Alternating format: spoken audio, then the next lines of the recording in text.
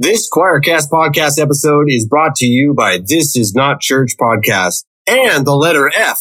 And you. If you've made it this far, my name is Nat Turney. My brother John Turney and I co-host This Is Not Church, the podcast. And this is sadly the level of discourse that you can expect to find if you tune in every Monday when we drop new episodes. But all joking aside, John and I see this as an opportunity for us to address issues that we don't think are addressed nearly enough inside of evangelicalism. So LGBTQIA plus issues, BIPOC issues, social justice issues. We like to talk to a broad variety and range of people and really try to find places of commonality for everybody. So check out the podcast. Every Monday, our episodes drop. Wherever you stream podcasts, you can find us. Remember, this is not church. And to that, John says, peace. You can't always see bad weather coming, so it's essential that you're able to see through it when you drive. Michelin wiper blades with advanced technology hug your windshield like a Michelin tire hugs the road, channeling away water, snow, and ice so you can see clearly, drive confidently, and breathe easy. Michelin wiper performance, clearer than ever. Upgrade to Michelin premium wipers today at Walmart, Amazon, and other fine retailers.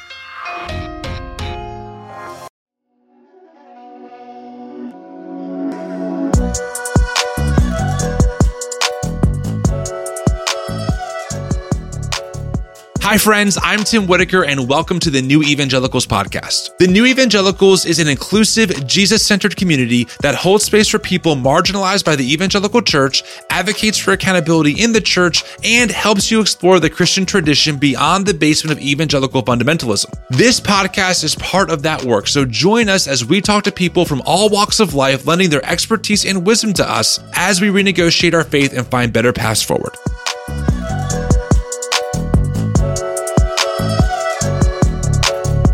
Hi, friends. Welcome back to another episode of the New Evangelicals podcast. So good to be with you. Can I just say that the previous episode that we posted with Tripp and Diana was so good. If you have not listened to it yet, it's titled Why You Should Give a Bleep About Lent. You need to listen to it. It is such a good episode. And today I'm bringing you another great episode. I had on the podcast Jessica Herberger. She's an author and a writer and a Bible teacher. She studies the intersection of faith, history, and liturgy. That's right, liturgy. So we have Lent from last episode, and now we have liturgy on this episode. She's the author of Break Bread Together and Life Surrendered and host of The Table, an online community gathered around the Word.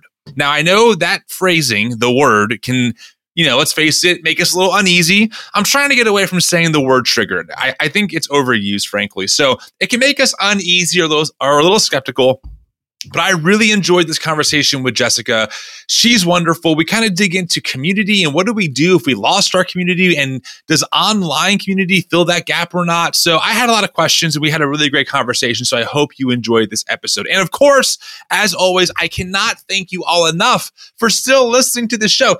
I think we've been going for, is it 1 or 2 years? It has to be 2 years. It has to be. We've been going for almost 2 years now.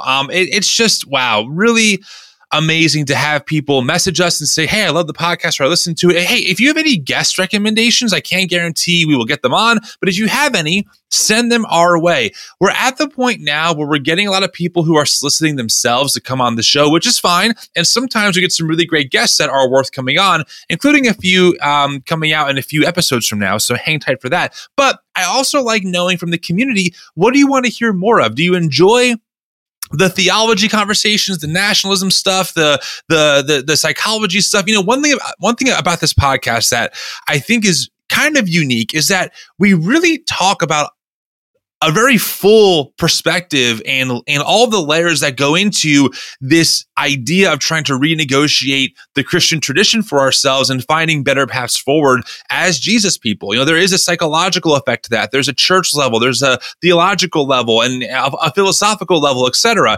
So we really try and be wide to cover all different topics to kind of keep things just different. I mean, there are even times where Noah and I, our podcast producer, will come on and we'll just talk, which we're actually working on scheduling. By the way, it's been a minute, and we're trying to make that happen. But my point is is that we really do our best to give the audience, hopefully, conversations and guests who I hope will help them as they renegotiate their faith. So if you have a guest who you're like, oh my God, this person is a shoo-in, send me a message, podcast@thenewevangelicals.com. That's the email address, podcast@thenewevangelicals.com, and we will get to it. And as always, friends, if you want to support the show, if you like the work that we do, you can share this episode. You can subscribe to our YouTube or our podcasting channel, wherever you're listening to this on. You can give us a rating and a review. And if you want to help us hold space for thousands of people, which we do every day, donating is a great way to help. We are a nonprofit organization, so all donations are tax deductible. You can go to the link in our show notes,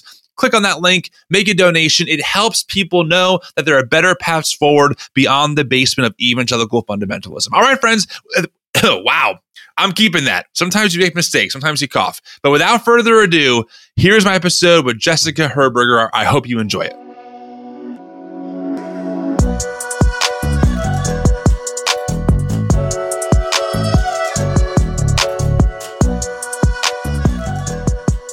Well, Jessica Herberger, it is great having you on the podcast. As I tell all of my guests, thank you for making time on a Monday afternoon. It means a lot. I'm thrilled to be here and have been looking forward to having the time to talk. Right. Well, buckle up. Here we go. So you are a writer, you're a speaker. Your website has a lot of different things about you, which is amazing. You wrote a book called Life Surrendered, which looks like it's about kind of how do we talk about Easter and think about that, which is amazing. Before we get into some of the details, and we're going to talk about, I think, some pretty interesting things, I want to know, as I ask all of my guests, who is Jessica Herberger? I mean, how did you grow up? Did you grow up in evangelical spaces like me, or did you grow up kind of outside of that tradition? What's your backstory?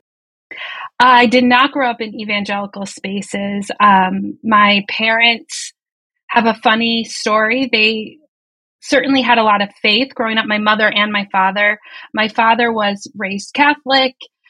He converted to Christianity by way of a Jewish rabbi that he met on the street. My mom more traditionally grew up in the Methodist church, but didn't really hold on to her faith super tight, more concerned about her love of Jesus. She walked through in just a really hard life, and sorting that out, her faith was always in question. And then my stepdad, who raised me, was agnostic up until about the last 2 days of his life.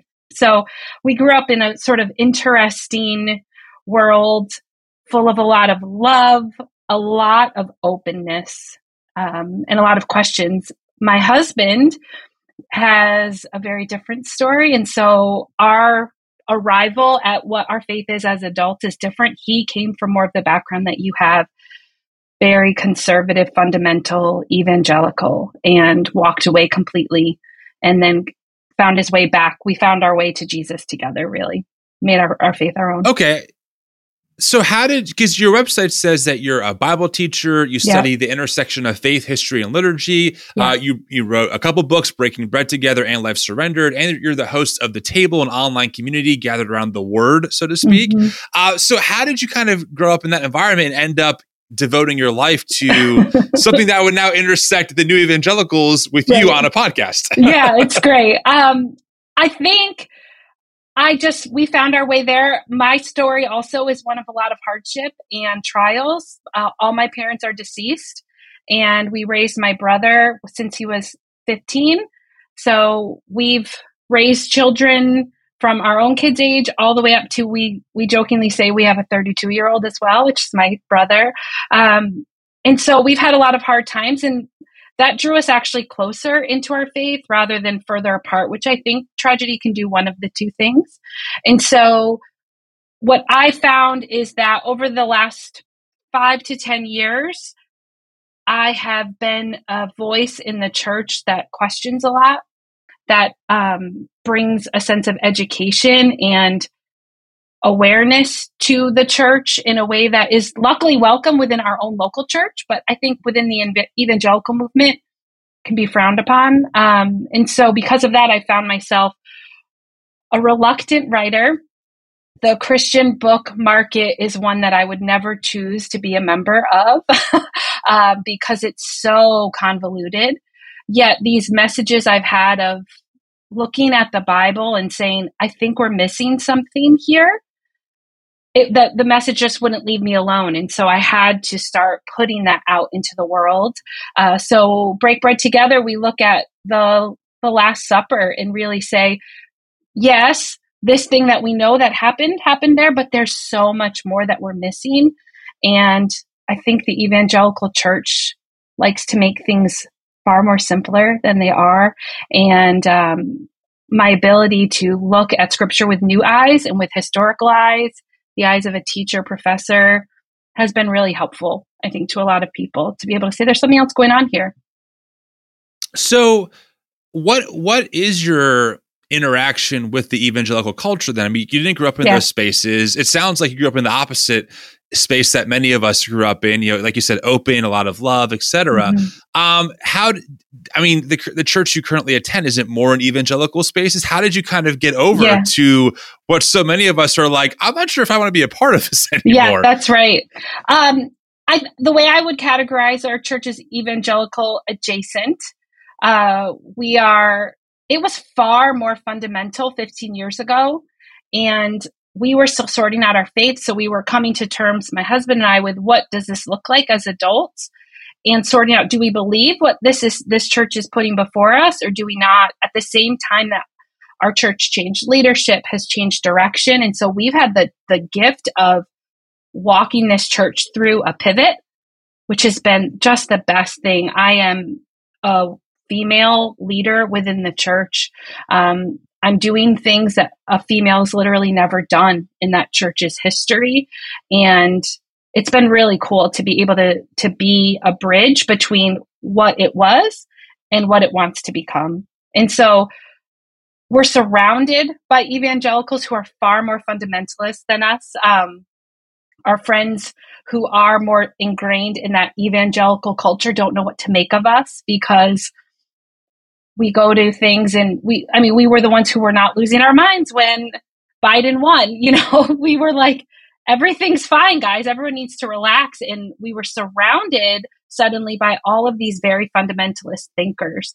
And it's been really cool for us over the last few years to be a different voice within this culture. I don't know about you. I'm in upstate New York, so I'm a bit further north than you, but we are the most unchurched place in the country, like right where we are in Albany. 8 of the top 10 unchurched places are within a couple hours of us, ourselves included as one of them. And I find that it's actually harder to hold sound faith here, because in this extreme environment, people are holding to their extremes so hard. So we've found there's a lot of opportunity for us to speak to that fundamentalist, evangelical-based thinking, because it's actually not expected. People expect us to sort of go along with what everyone else is preaching, and we don't. And so it's been cool. Yeah, I know Albany. I have friends in Troy, and I have friends in Saratoga Springs. I've been up there many times. We passed Albany on the way. That's right. So that's what most people do with Albany. Yeah, we just hi and bye, right? And I've actually, there's a pretty large church up there. I'm not going to say the name because I have friends there, but I've played at his church many times. They have many campuses, and I've helped lead worship as a drummer there. So it's interesting. Okay, so I think what is kind of interesting so far about what you said is that you have friends who are more fundamentalists, but they're your friends. I think many people have found in our spaces that, at least in my experience, that my people who I thought were my community couldn't make room for me to really explore beyond their own theological boundaries at their church. They kind of gave me an ultimatum, either stop serving with us or stop doing the work you're doing with the new evangelicals. But you seem to sound like you have friends who can at least make room for you and allow you to be you without breaking like fellowship, to use a church word. Is that the case, or have you experienced, loss of community based on where your faith journey has taken you? It's both, for sure. Yes, there are people that have completely cut us off because of the degrees I'm pursuing, because of the fact, anything that could be potentially labeled as progressive or liberal within our thinking. There is a sense of an unwillingness to have a conversation even about it. However, there are a few that still are hanging in with us, and we feel determined to maintain that relationship as long as possible. And there's an exhaustion that comes with it from our side sometimes. Like, I cannot believe I'm having this conversation again. But we do feel like there's got to be some place for those people to go. That's what I love about what you do in your work. There's a place for people to go when they start to question. And within that evangelical fundamentalist mindset, the hardest thing I have found watching so many people come out of it is they don't even know where to go. So they just walk away from Jesus altogether. And ideally, that's not what's happening, because I think there's a way through while still holding on to him. Yeah. It's very interesting. Whenever we have a guest on the podcast who has a story similar to your background, you didn't really grow up in these spaces. It does seem like the posture is different than with folks who have grown up in these spaces. Yeah, I mean, right. And I'm one of them, because it's hard to describe when you're 5 years old and a parental figure or a pastor sits you down and says, hey, if you don't accept Jesus, you're going to burn in hell forever. I mean, that's a very difficult thing to explain to someone who didn't grow up in that environment, right? And then you kind of believe that because it forms you so early on. And then you go all in on this belief system of, you think you're a Christian, which you are, but you're really more of a fundamentalist than a Christian. But you think that the only way to be a Christian is the way that you're experiencing it, right? And then suddenly, as you get older and you take your pastor seriously, you do study the word, you start exploring, you start asking the hard questions, and you found that maybe your tradition had really shitty answers. Exactly. Then they say, well, you never believed in the first place. And you're like, oh my God, I don't know how else to prove to you that I'm sincere in what I believe. So that's why I had to ask your question, because I think a lot of people listening to this, including myself, it was a real shock to the system when I thought that we were in relationship no matter what. But it turned out the second I asked, we're not talking about, did Jesus actually resurrect physically? Okay. We're talking about like things that are way more secondary that Christians have debated forever. But once you found those boundaries, you were pushed out of that circle. So it's a hard thing to describe, but it's incredibly painful when that happens to you. It's horrible. Just having watched the people that I love go through it on a really intimate level. It's awful. And it's such an interesting thing, because I think that digging their heels in and unwillingness to even have a conversation, it's actually so unbiblical, and there's nowhere to go a lot of times with that. My pastor asked me at one point, how did women in the church get to this point where they believe they are this subsect and not equal? Like, how did this even happen that women accept this other doctrine? And my answer ultimately was, it's actually biblical literacy. They don't even know what the Bible says about it, because if they read the Bible for themselves through their own lens, it's really quite clear. But there's a fear of biblical knowledge, because there's liberation there, which is what's so beautiful about it.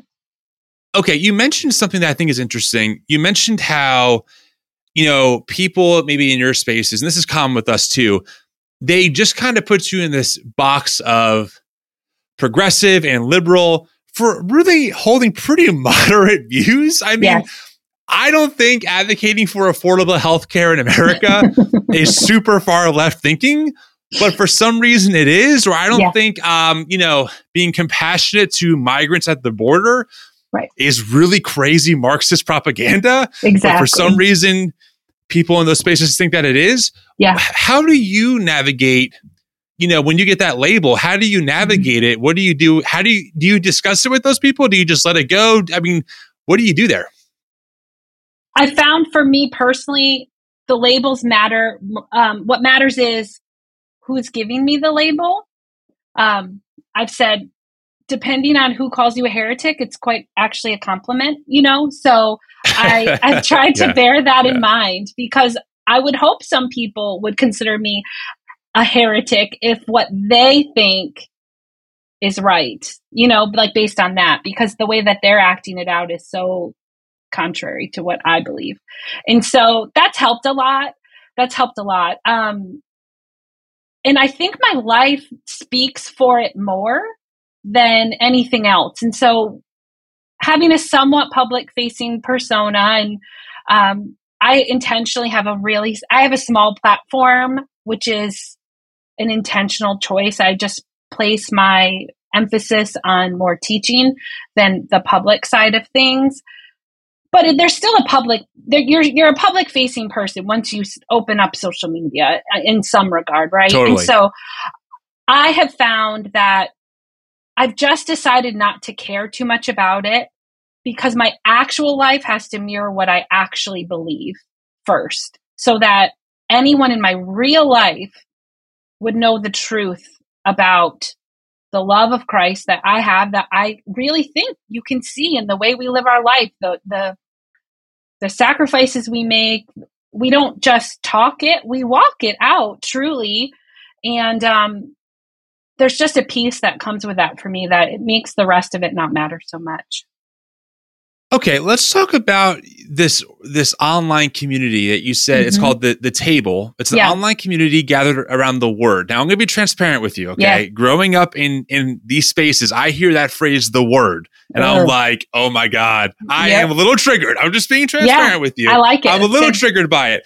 That being said, it's not that I don't love the Bible or anything like that. It's just that phrase, unfortunately, has a ton of baggage attached to it. So I have two questions about this. Number one, when you say online community, what does that mean for you? Because I struggle with this personally all the time, because most of our work is also online, but I'm also very passionate about people having real friends that they are really connected to, even the messy parts, right? Where people get on each other's nerves a little bit. And with online spaces, you can kind of curate which part of yourself you want the world to see and which part you don't want to, or that you don't want them to see. And then also, why use that phrase, the Word, for you? So those are my two questions I would love for you to kind of unpack. Sure. So the online community piece is fluid and ever changing for me as new platforms arrive and evolve. So it was a Mighty network, which I tried because I am an Enneagram 8, and I don't like to do what everyone else does. Yes, I just saw your face like, oh. And so the challenger. Yes, very much so. So I will go where I'm not supposed to go every time. And there was some alternate social media platform, and I just decided to go for it. And at one point recently, maybe within the last couple months, like, this is just making my life a lot harder as a writer. I should just be where the writers are. And so I've transferred the Table to Substack. We're trying that one on for size. It's been good. And so we'll see what comes of the new community. It's essentially a place where we can learn, teach, and be challenged. If you don't want to be challenged, it's a really hard place for you to go. Because of the way I do teach the Bible and ask others to read the Bible. And so it's really helpful that we started our conversation going over my background, because I start a lot of conversations with, I didn't grow up in purity culture. So bear in mind what I'm saying is not coming from that place. Or I didn't grow up in a conservative fundamentalist environment. So bear that in mind. And I think that's probably where that comes from, using the Word as part of what we're doing. I've seen several online communities that have started, and they sort of do the bait and switch about like, oh, gotcha, this is actually about the Bible, and we're going to like sneak that in. And I just think that that's it's so wrong. So I want to lead with what we're doing. And it's about learning how to read the Bible, how to study the Bible, how to ask questions about the Bible, and how to know that you're not going to have all the answers. And you're all going to come to different conclusions about way more than you're told you're going to. And so I do want to lead with that, because I want people to show up curious. You do not need to believe the Bible to be there, but that is what we talk about a lot. And so that's part of it too, just being really upfront about it.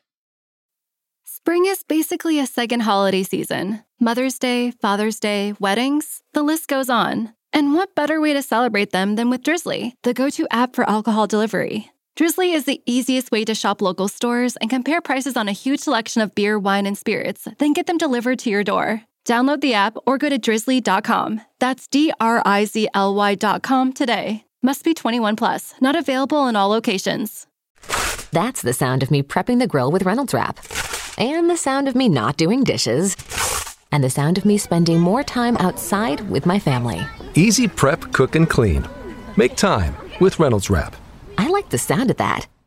Yeah, I mean, that's really helpful. I think a lot of people, and I'm one of them, I'm probably more fascinated about the Bible more than ever. I'm a big fan of the Bible Project. Yes. I love that kind of content. And, you know, I have found that once you even have like a freshman college level perspective of the Bible, it's very clear that it's not clear often. Yes. It's very clear that it's really murky how we got our modern translations. It's very clear that there were a lot of hands in the pot that I would say had good intentions, but we're not infallible people. And all of a sudden, this foundation of fundamentalism, meaning sola scriptura, just the scriptures alone, the Bible's clear, God said it, that settles it. It falls apart very quickly for me. But yet I still find that many people in those spaces use that language over and over again. And I can't help but think, maybe in the most respectful way I can think about it, if they're almost gaslighting themselves. I mean, one example that I think about often, mainly because this is such a major discussion point in those spaces, is the topic of sexuality. And, I hear so often from people in these more fundamentalist reform type spaces, probably politically conservative too, the Bible's clear on sexual ethics. The Bible's sexual ethic is so clear. And if you don't see it as clear, you're just a progressive trying to rewrite God's clear word. But then if you read it, like on a surface level, you would see in the first 4 chapters that the Bible's sexual ethic is not very clear. Lamech in Genesis 4 takes a second wife. You have to wonder if Adam and Eve are the first literal historical people on the face of the earth. Their sexual ethic gets real disturbing real quick. I mean, right? But you bring this stuff up and they're just like, well, you're not interpreting it right. And that's when you get down to I think, the crux of it, right? Which is, right. Your hermeneutic, your framework, your structure, your systematic theology, that's the right way of interpreting the Bible, while everyone else is just nonsense. It drives me up a wall. I would love, you're more of a scholarly figure than I am. I would love your thoughts on that. Like how do you navigate that with people who are like, Jessica, the Bible's clear. They just wag their finger at you. I've literally had that happen to me recently. I said a woman came marching back down the center aisle, and if she had guns in her pocket, she would have started slinging them. It's what it looked like. It's like, here we go.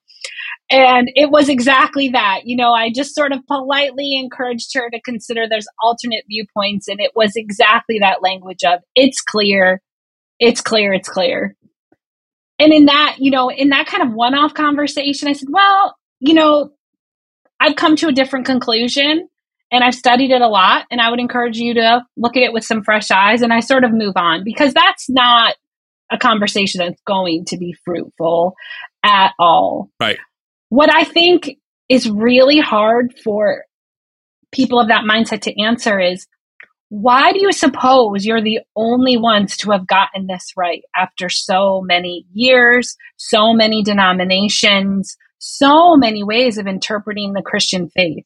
Why do you have such arrogance that you think you've gotten all of it right? Or why do you think there's no possibility that in any other denomination or interpretation that there couldn't be truth in there, even if you don't agree with some of it? And there's really no answer for that. It's just an arrogance that it's not really worth time sorting out after that. It's really hard. I agree.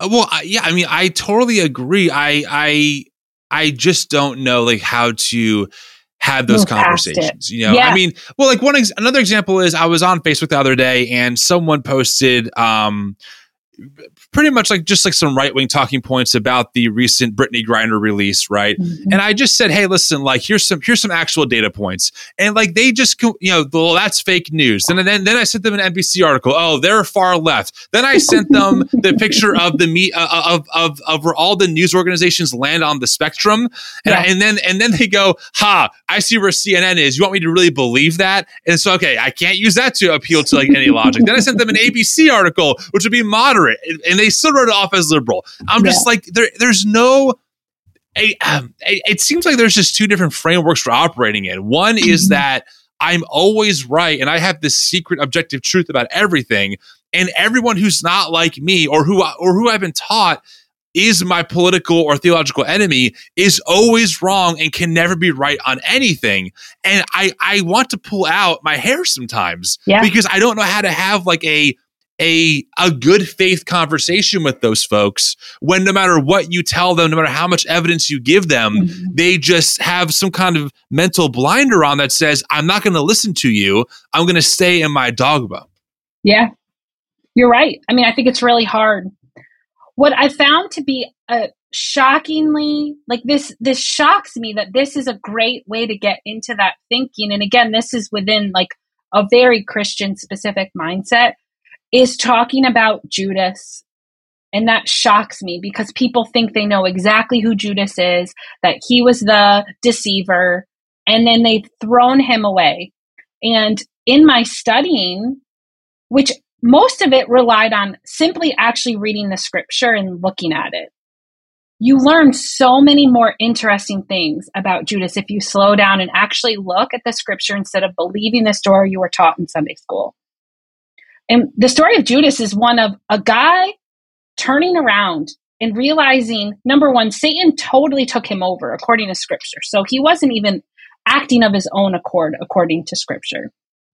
That's the first thing. Second thing is he then realizes what's wrong, goes to church, he goes to the temple for help and is mocked by them. They take his money and throw him out. It is like the first story of like true church hurt and deception. That's what that is for us. And we miss that whole part of his story. His is such a tragedy.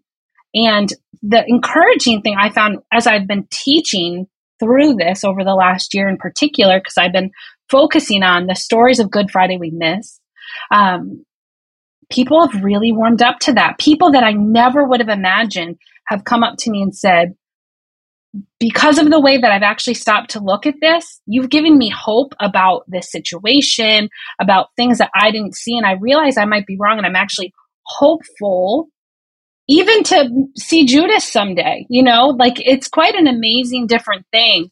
And so you've got these people who've really sort of changed their mind. And I think it's because it was so unexpected. You talk about something like politics, they've already got their talking points set. But when you catch them off guard and sort of apply something new, I've found that there is an openness because so much of that rhetoric doesn't actually make sense if you understand the character of God. If you understand the character of God to be loving and kind, a lot of what they then apply does not make sense. And so I don't believe that Judas was a setup. I think his was a great tragedy. I think he went to church to get help. He apologized. He said, I screwed up. Literally that is the story of coming to Jesus, right? Like you realize you have a turnaround of some sort. And so that's what we see. But we've turned him into this other thing because we want a scapegoat.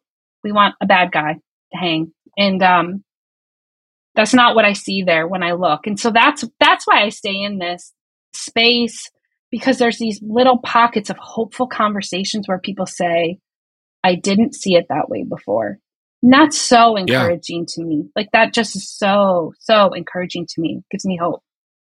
Well, I have to agree because, that is my story in a lot of ways. And that's a lot of people in our community. That's our story. It is hard for me now to think about how I used to think even 5 years ago. Like, how did I see it that way, let alone 10 years ago or, 15 years ago?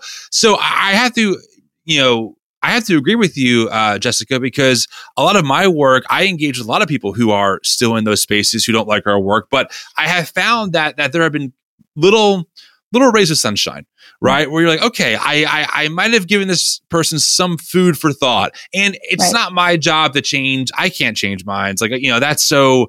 I kind of gave up the whole idea of trying to, win people over a long time ago. Yeah, that's good. But if we can plant seeds in their brain and then it gets watered somewhere else, that's a success, I think, right? Because I agree.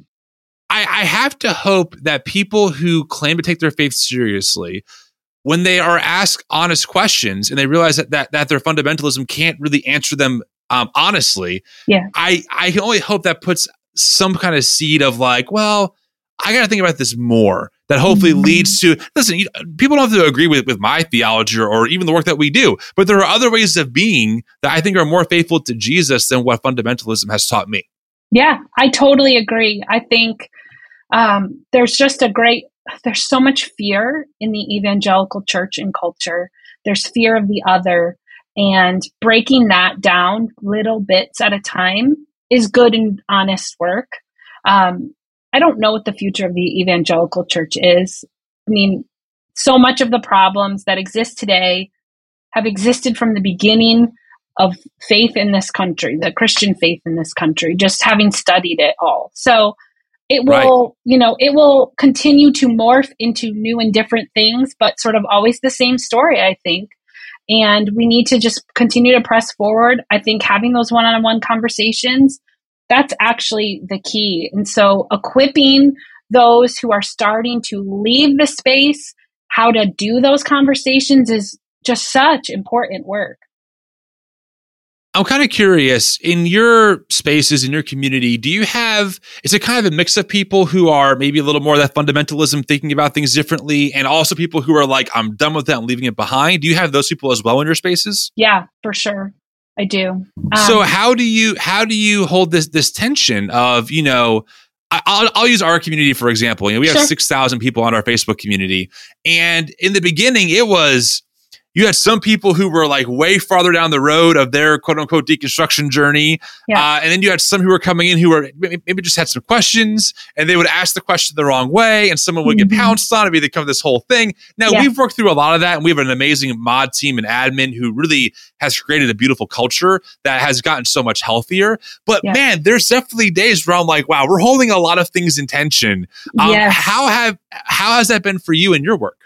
Yeah, it's been the same. I think I've learned to model as the teacher in the room, so to speak, how to respond to those questions that are so you just cringe, literally, as you read the question in response to something. I've learned to model the questions, the response to the questions in such a way that we are always honoring. And so we honor the person. I'm going to assume the best intent, and that's really helpful. And then gently nudge them along. And so a lot of it is me turning it around to another question. I'm trying to think. We had an example recently. We were talking about, this is a little biblical scholarly, so I'll give some background for those of us who are not reading the scriptures all the time. There's the story after Easter where Jesus is on the road to Emmaus with two disciples. They don't recognize him. And they start telling this guy all of their woes and how they can't believe everything that's happened has happened. And they have no idea they're walking with him. And depending on how you read what happens next, you can read it as Jesus then goes on to ask them questions, or you can read it as Jesus condemns them and says, "What is wrong with you? Don't you know the prophecies?" That is not how I read it. I read it as him saying hey, don't forget, this is what was said would happen. It just happened. And again, knowing the character of God helps inform how you read what's in front of you. And so when someone said to me, that was not an example of being kind to somebody who's asking questions, that was an example of putting them in their place. And so my pushback was, that's not how I read it. That does not align with the character of Jesus as we know him.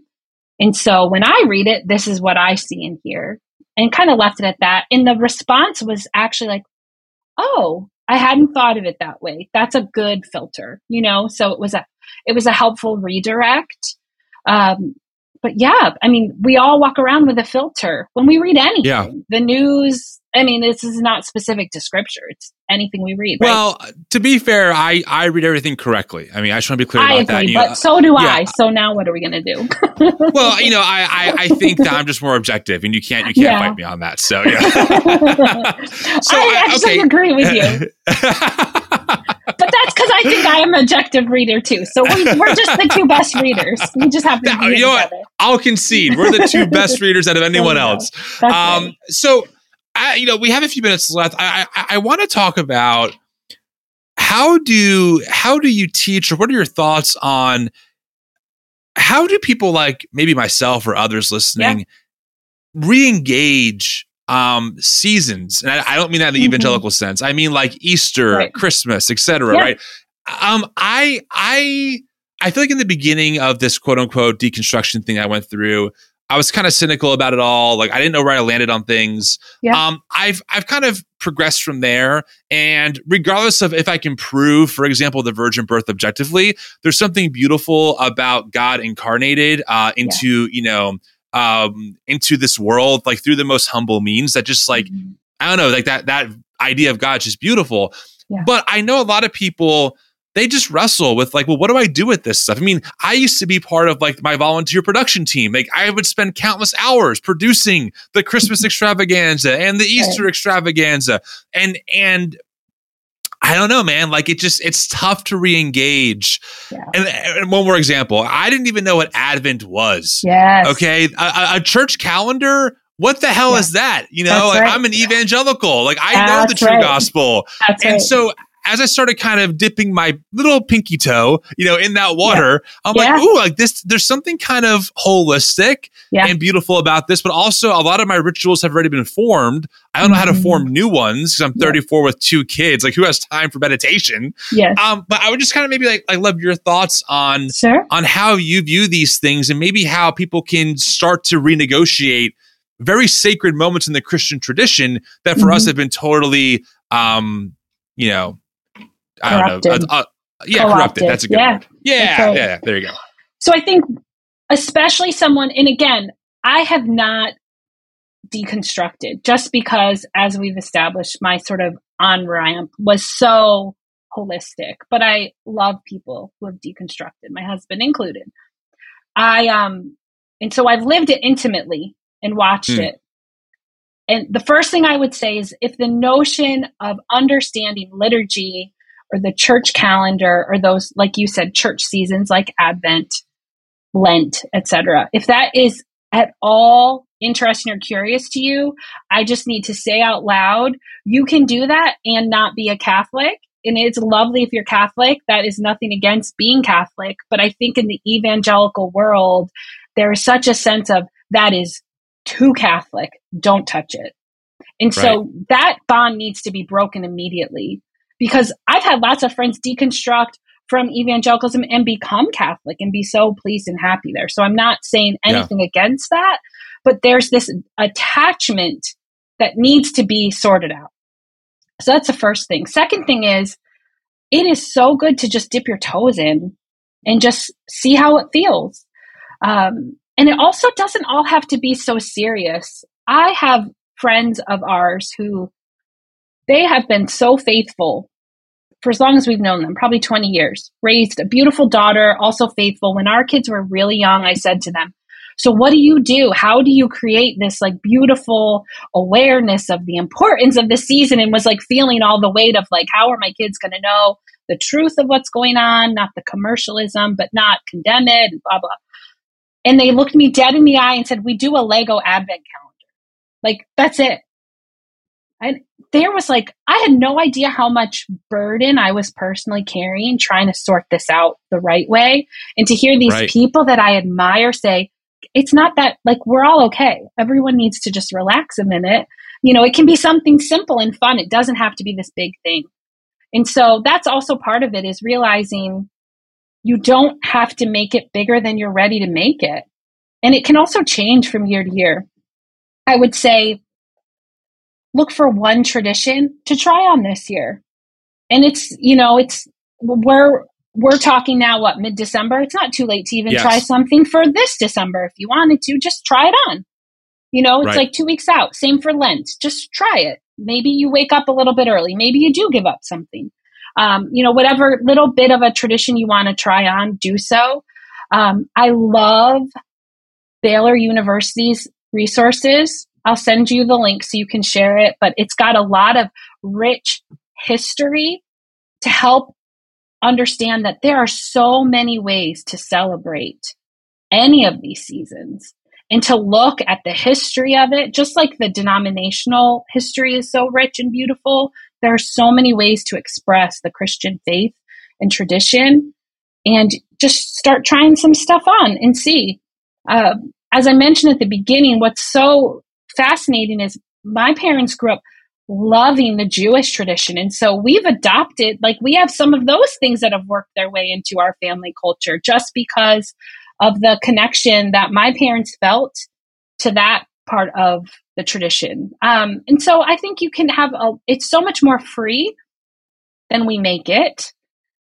And then my last piece of advice would be welcome the mystery of it. Like you said, there's so much of it that we can't exactly articulate.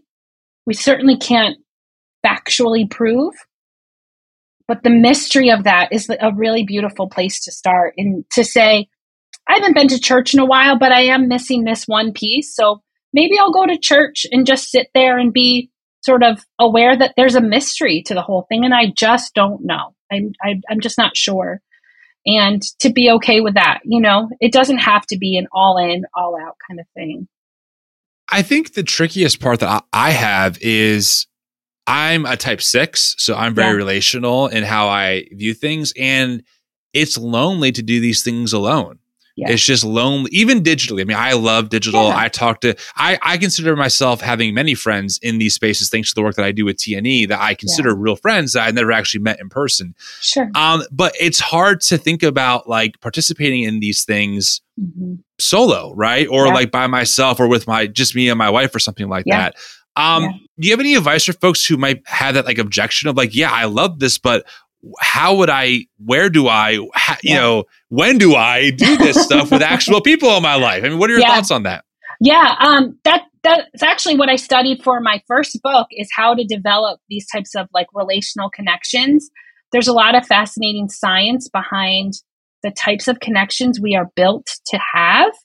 And so we need a true partner. We need our core group of people, maybe 4 to 5 that deeply know us. That's the missing link for most of us, especially during and what I guess we're calling post-COVID now, right? That that core group we've missed. And then there's these larger experiences. So sitting in the church where you know nobody, you are still having a communal experience. And it does feed one of those levels. It's just not feeding the one that is most essential, which is that second one of the handful of people. And so I would encourage anybody if you're feeling a deep loneliness about entering into any of these, consider partnering up with a couple or 2 friends if you could, and saying, let's go try this together. And if you have any of those people who might be at all curious, go for it. You also don't even need to go to church. I mean, you could have a small little thing that you do at home that's not super weird or awkward, not weird and churchy, but just, hey, let's get together and just have a minute, an evening where we don't have our devices on, spend some time together reflecting on this is the holidays. You're aware of the impact of the season. Start there. It's just a little bit of something is good.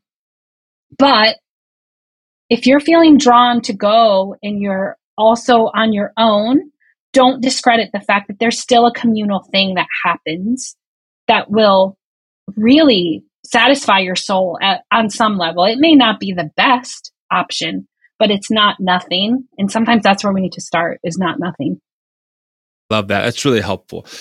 Where can folks find you and your work? I mean, if they want to be a part of some kind of community that's, different for them and they love what you're saying, where can they find you?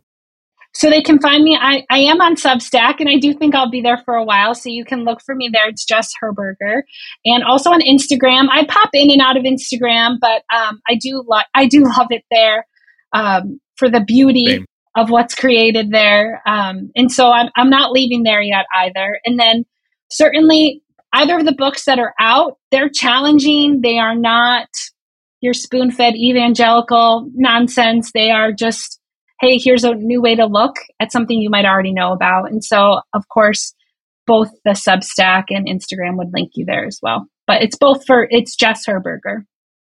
Awesome. Well, Jess, I gotta say, it's been great to have you on. And I think you gave at least me a lot of food for thought and ways to think about things. And I'm still wrestling through how I approach, these holy weeks, so to speak, and holy seasons. But I think that I'm at the point in my journey where I want to find ways of participating in them again, because I think that they're very nourishing to my humanness, I guess, if we can say it that way. That's right. And they remind me of just like the importance of just beauty and goodness in the world, even during times that are very difficult for me in my own, personal trials and things like that. So I really appreciate your words and making that time. Thanks. I think what's so special about these seasons is they're actually made for those of us who don't have it pulled together, who don't have our faith settled, who feel like we're living in the darkness. I mean, that's what I think is uniquely special about the way that Christians approach Christmas when done so, the quote unquote right way. No, I'm with you all the way. Well, keep in touch. I'm sure we'll talk again soon. I appreciate all your time. Sounds great. Thank you.